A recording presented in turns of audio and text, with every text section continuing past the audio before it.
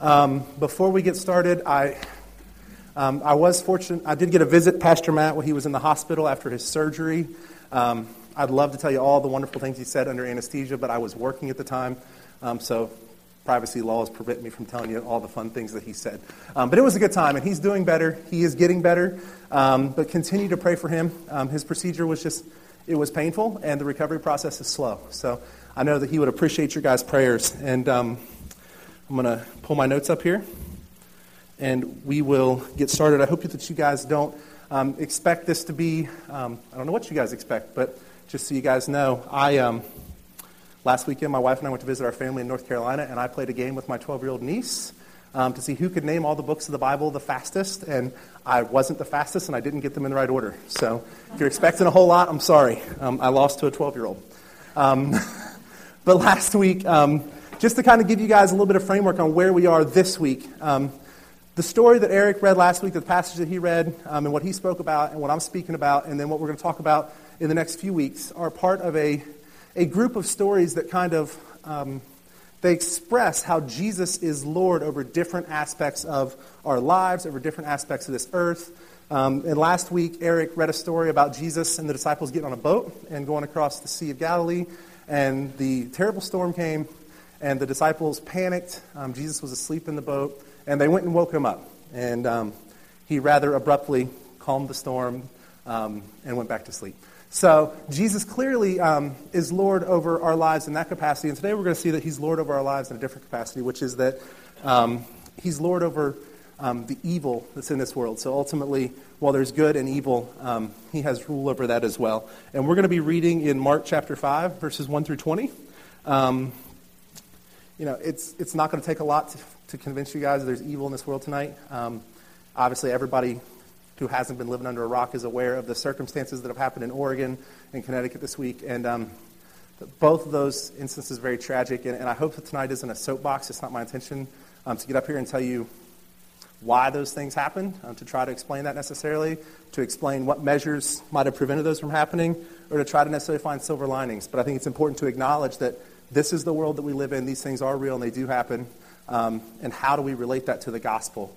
And so we will just start with, we'll read through Mark 5, 1 through 20. I don't have a Bible up here, so let me grab one.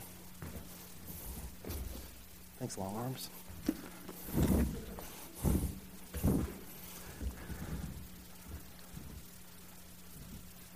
Okay. So they arrived on the other side of the lake in the region of New Boston. I can't read that word. When Jesus climbed out of the boat, a man possessed by an evil spirit came from a cemetery to meet him. This man lived among the burial caves and could no longer be restrained, even with a chain. Whenever he was put into chains and shackles, as he often was, he snapped the chains from his wrist and smashed the shackles. No one was strong enough to subdue him. Day and night he wandered among the burial caves in the hills, howling and cutting himself with sharp stones. When Jesus was still some distance away, the man saw him, ran to meet him, and bowed low before him. With a shriek he screamed, "Why are you interfering with me, Jesus, Son of the Most High God? In the name of God, I beg you, do not torture me." For Jesus had already said to the spirit, "Come out of the man, you evil spirit." Then Jesus demanded, "What is your name?" And he replied, "My name is Legion, because there are many of us inside this man." Then the evil spirits begged him again and again not to send them to some distant place. There happened to be a large herd of pigs feeding on the hillside nearby. "Send us into those pigs," the spirits begged. "Let us enter them." So Jesus gave them permission. The evil spirits came out of the man and entered the pigs, and the entire herd of about 2,000 pigs plunged down the steep hillside into the lake and drowned in the water. The herdsmen fled to the nearby town and the surrounding countryside, spreading the news as they ran. People rushed out to see what had happened. A crowd soon gathered around Jesus, and they saw a man who had been possessed by a legion of demons. He was sitting there, fully clothed and perfectly sane, and they were all afraid. Then those who had seen what happened told the others about the demon-possessed man and the pigs. And the crowd began pleading with Jesus to go away and leave them alone. As Jesus was getting into the boat, the man who had been demon-possessed begged to go with him. But Jesus said, No, go home to your family and tell them everything the Lord has done for you and how merciful he has been." So the man started off to visit the 10 towns of that region and began to proclaim the great things Jesus had done for him. And everyone was amazed at what he had told him. So when I found out that I was going to be teaching on this passage, I read it a handful of times, and I tried to figure out what does Jesus deciding to baptize 2,000 pigs have to do with my life today. And I don't think in my life, and I don't think in anyone sitting out here, we've had too many encounters with folks who we actually believe are possessed with demonic possession. So initially I struggled to find a tangible relationship to this passage. And what I hope to do tonight, beyond convincing you that evil is real, lives in this world, and has some capacity to reign in this world, is to show you that we talk about this all the time here, but the gospel is the only thing we need and the only thing sufficient to get us through times like we've experienced this week in our country and in our personal lives. So I'm going to talk a little bit about the Connecticut school shooting and the mall shooting in Oregon. And this is me. Don't judge me. When stuff like this happens, I turn the television on. I watch the television continually. I read the stuff that comes on the internet. I'm just an information junkie, and it's not just stuff like this. I mean, I just consume information. And so this happens Friday morning. I'm at work, and it's kind of the buzz around the office. It's the buzz as I go to different places at work. It gets brought up as in a meeting in the afternoon. What do we do if somebody comes into the hospital and we have a similar situation? I mean, it's all anybody's talking about. So I get home, turn the TV on. Missy and I are sitting there, we're watching the TV. We're taking in all this information. And one by one, people are starting to offer explanations for what could have prevented this tragedy. I listen to, and this is not a sermon about gun control or dealing with folks who have mental disease or getting prayer back into schools. I mean, I hear all these different explanations for if we would do this or if we would do that or if we would do such and such, then things like this could be prevented in our country. And after a certain period of time, I literally am about to pull my hair out, and I just want to say this country needs Jesus. And I mean, it's to the point that it's frustrating me. It's making me angry. And so it immediately flipped the light on for me when I'm thinking about what I want to talk about tonight. And so I want to go through the story that we just read about the demon-possessed man, and I want to start to unpack different verses and how it parallels the gospel and how not only is Jesus the answer for us in moments of tragedy like this, but Jesus is the answer for each and every one of us in our lives today. So verses 1 through 5, and I've just kind of subtitled these.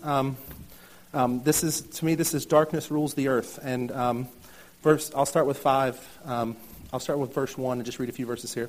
So they arrived at the other side of the lake and in the region of New Boston when Jesus climbed out of the boat and a man possessed by an evil spirit came out from a cemetery to meet him. The man lived among the burial caves and could no longer be restrained, even with a chain. Wherever he was put into chains and shackles, as he often was, he snapped the chains from his wrist and smashed the shackles. No one was strong enough to subdue him. And just like each and every one of us are a slave to sin at some point in time in our life, this man is a slave to this demon. The evil that is sin in this world is the evil that is possessing this human being, this guy right now. And so I immediately started to do a scriptural reference, and I just want to read some scriptures for you guys that talks about what is Satan's authority here on earth. Because I think it's really important for us to understand what power Satan does and doesn't have. So 2 Corinthians 4:4, Satan, who is the god of this world, has blinded the minds of those who don't believe. They are unable to see the glorious light of the good news. They don't understand this message about the glory of Christ, who is the exact likeness of God. Ephesians 2:2. You used to live in sin, just like the rest of the world, obeying the devil, the commander of the powers of the unseen world. He is the spirit at work in the hearts of those who refuse to obey God. And then the last verse, John 12:31. The time for judging this world has come when Satan, the ruler of this world, will be cast out. So, I don't want anybody to miss the point that Satan has power on this earth, that evil has power to rule and reign in this earth. And without going back and unpacking, we all know the story of the Garden of Eden and what Satan's role was there. But I just don't want anybody to forget the fact that Satan, he's out there, he's real, and it's his goal to keep you from entering into a personal relationship with Jesus. And so those are just things I think we need to take into account as we read through this passage. So the next question I ask myself is, how are we as individuals like the demon-possessed man? Romans 3:23 says we've all sinned and fallen short of the glory of God. We all are a slave to sin in our life, just like this man is controlled by the evil spirit. Romans 5:21 says we're dead in sin. And this man, I think the analogy here is pretty neat, that this guy, the possession has so overtaken him that he's cast off to live amongst the dead, to live in a hillside that's carved out as a cemetery, which they didn't bury people underground back in the times of the Bible. They used to carve places in the hillside and put the bodies in the hillside. This guy has nothing to offer society as a possessed person, so he's sent to live with the dead. Just like each and every one of us who don't know Jesus, functionally, we're dead. We're dead to Christ. We're dead to this world. And ultimately, as you see through the passage, only Jesus can save him. So the next question, how does Satan control us through sin? And the easiest answer is that Satan convinces us to believe a lie. And it's not a big secret. It's literally the oldest trick in the book. It's the same lie that he convinced Adam and Eve in the garden, which is that you, Adam, or you, Eve, need something else. You're incomplete. And if we look at this world today, we can look at how each and every one of us, as we're a slave to sin because of a selfish desire. We either have a desire to be successful, or we have a desire to be desired, or we have a desire to make people happy. And ultimately, the sin that we struggle with is born out of that selfish desire. And as we unpack this further, we'll see that Christ calls us to be selfless and not selfish. In verse chapter 5, day and night he wandered among the burial caves and in the hills, howling and cutting himself with sharp stones. If that's not just a perfect picture of being hopeless, I don't know what is. And that's what we look like. As in the eyes of God, as someone who's an unbeliever, we're hopelessly wandering this earth with our only purpose is to please ourselves. And so, believing in the lie that Satan tells us, and we touched on this a minute ago, it manifests itself in all kinds of different ways. We become a workaholic because we're a slave to the money to buy the things we want. We become an adulterer because we desire that affection. We become slaves to addiction. We all as sinners live in bondage to something. Maybe you're in bondage to apathy. Maybe you just don't care enough to want to do something with your life. But all of these are attempts on our own right to find happiness and fulfillment. And I think that we all here can understand that apart from Christ, we're not going to find that happiness and that fulfillment.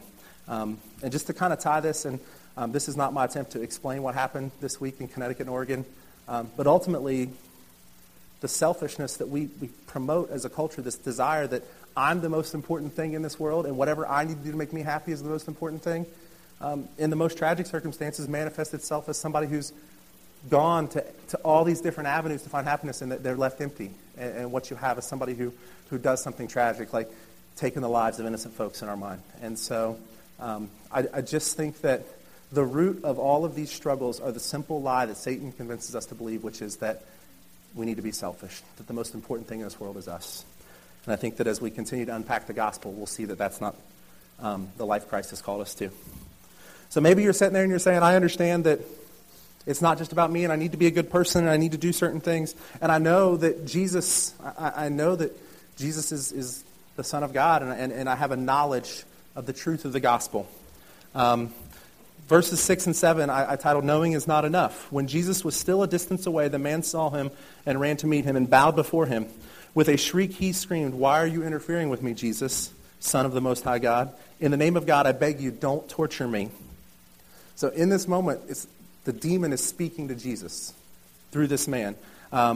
James chapter 2 says that you say you have faith, for you believe that there is one God. Good for you. Even the demons believe this, and they tremble in terror. The fact that you have just a head knowledge, that intellectually you can grasp the concept that Jesus is God, is not enough to couple with good works to make you righteous. And that's a crux of the gospel that we have to grasp, is that it's more than just understanding that this is the truth. It's allowing the Holy Spirit, inviting the Holy Spirit into your life to transform who you are. Just a personal story. I grew up in church. My youth pastor's here tonight. I didn't know I was going to tell this story in front of my youth pastor. I grew up in church and had a pretty good grasp of the knowledge that you would have if you grew up in church and the truth of the Bible. Could spout off a lot of answers and could point you to texts about different subjects and led Bible studies. I'm not sure that I fully allowed the Holy Spirit into my heart to transform me until I was in my 20s. I'm not sure that it was a commitment that I made to transform my life in every aspect. And so for me, it's important for you guys to understand that accepting Jesus as your personal Savior is more than just understanding that Jesus is the Son of God, but it's allowing Him to be ruler of your life, to be not only Lord of the other things in this world, but to be Lord of your life and surrendering that to him. And ultimately, that's possible because of what we read in verses 8 through 13. I'm not going to read through the whole thing because it's lengthy, but Jesus talks to the demon, he engages the demon, and ultimately he delivers the demon from the man who's possessed into a herd of pigs. And the pigs run themselves over a hillside into a body of water and kill themselves. I mean, if that's clear representation that Jesus has power over evil, and to tie that back to the gospel, that's exactly what Jesus did when he died on the cross and he rose from the dead. He defeated the death and the darkness and the evil of this world. And that's all I have to say about that. I read too fast through my notes. I apologize. So we understand the gospel. We understand that we're broken people. There's depravity. There's brokenness in this world. We have a need for a Savior. We understand that knowing we have a need for a Savior and even acknowledging that there's a Savior there necessarily isn't enough to complete transformation in our heart. We have to invite the Holy Spirit to do that and be committed to that. And we know that that's a possibility because Jesus died on the cross and rose from the dead. But what is important is that, and Pastor Matt has talked about this time and time again, it doesn't end there. The gospel demands a response from us as believers. The gospel demands us to take that truth to other people. And if verses 18 to 20, the last three verses here, as Jesus was getting into the boat, the man who had been demon-possessed begged to go with him. But Jesus said, "No, go home to your family and tell them everything the Lord has done for you and how merciful he has been." So the man started off to visit the 10 towns of the region and began to proclaim the great things Jesus had done for him. And everyone was amazed at what he told them. It wasn't just that Jesus cast the demon out of a man. It wasn't just that he had this momentary authority over evil. But it's that Jesus commanded that person to go and tell everybody that they're about Jesus and about what his power is, and so that people would know the truth when they heard it. And this goes back to Matthew, and just to tie this back to a scriptural reference for the gospel, Matthew 28, 19 through 20. "Therefore go and make disciples of all nations, baptize them in the name of the Father, the Son, and the Holy Spirit. Teach these new disciples to obey all the commands I have given you, and be sure of this, I am with you always, even to the end of the age." To me, this passage it speaks to me in where we are today culturally. It speaks to me when we see something on the television that we just, as horrific as what happened on Friday and what happened earlier in the week in a mall in Oregon, and we ask ourselves questions like, how can this happen in a world today? How can this happen where God rules and reigns and is sovereign? It's just imperative for me to realize, and I think for you guys to realize too, that what some folks in this room have accepted Christ as their personal Savior, Satan still has rule and authority on this earth. And I'm not going to try to tackle the question on why God allows Satan to have that rule and authority, because I think that's a much bigger question for a different time. But the Bible's clear that through the different verses we reference, that authority has been given to Satan and he has it. And so when we see something like this and we talk and I start to hear people engage in conversation. Evil. Satan, was that ceiling or wall? Was it over? Wait, okay. Is that where Caleb stands? Okay. When we start to hear people engage in the conversation about what we can do to prevent these tragedies, the reality is these tragedies they're not preventable in some circumstances. The only way to prevent these tragedies is for Jesus to come back and for Jesus to kick Satan into hell forever. And the Bible tells us that one day that's going to happen. I mean, so the hope that you can hold on to is that even though I can't see the full picture right now, and no one in this room can see the full picture, that one day that the story is going to be complete. And Matt talks all the time about living between the trees. And in the Garden of Eden, there's this tree of life. And when Jesus comes back and his kingdom's on earth, there's this tree of life. And everything that happens in between the trees, we're not privileged to see from above to see what that means and how that fits into God's plan. But we know that that's going to happen. We know that Christ is going to fulfill that prophecy from the Scripture, that he's going to come back, he's going to kick Satan into hell, and this isn't going to happen anymore. But until that happens, these things are going to happen. And what I feel like I need personally and this world needs is a group of people committed to the truth of the gospel. People willing to go out, just like the man who had the demon driven out of him by Jesus, and tell people the good works that Jesus has done in their life. I mean, Jesus picked 12 guys in the New Testament to change the whole world. We've got more than 12 people in this room. I think we can start with Portsmouth and do a pretty good job. So, I just think that the takeaway from this has got to be that we have to be willing to go Like it can't be sufficient enough that having entered into a personal relationship with Jesus, know that I'm going to go to heaven when I die. It commands a response. The response has to be to go and tell people and to show people and to buy gifts for kids whose parents can't afford it for whatever reason their circumstances, so you can tangibly show them the love of Jesus. You know, any opportunity that we have to love someone like Christ would love us is an opportunity to live the gospel. And every time we live the gospel, we don't know what type of transformation the Holy Spirit might do in the heart of that person.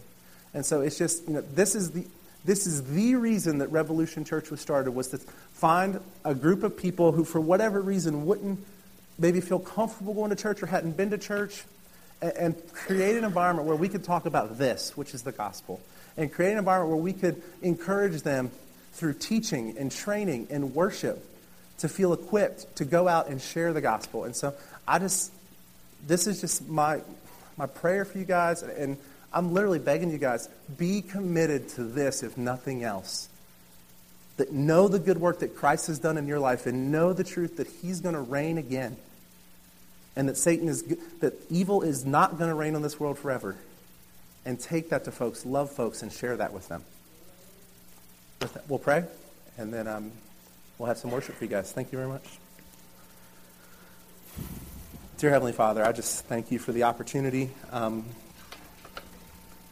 to talk about the gospel, to teach about the gospel, something that a lot of us here are really passionate about, and something that we think is absolutely the most important thing we could ever have the opportunity to share with somebody.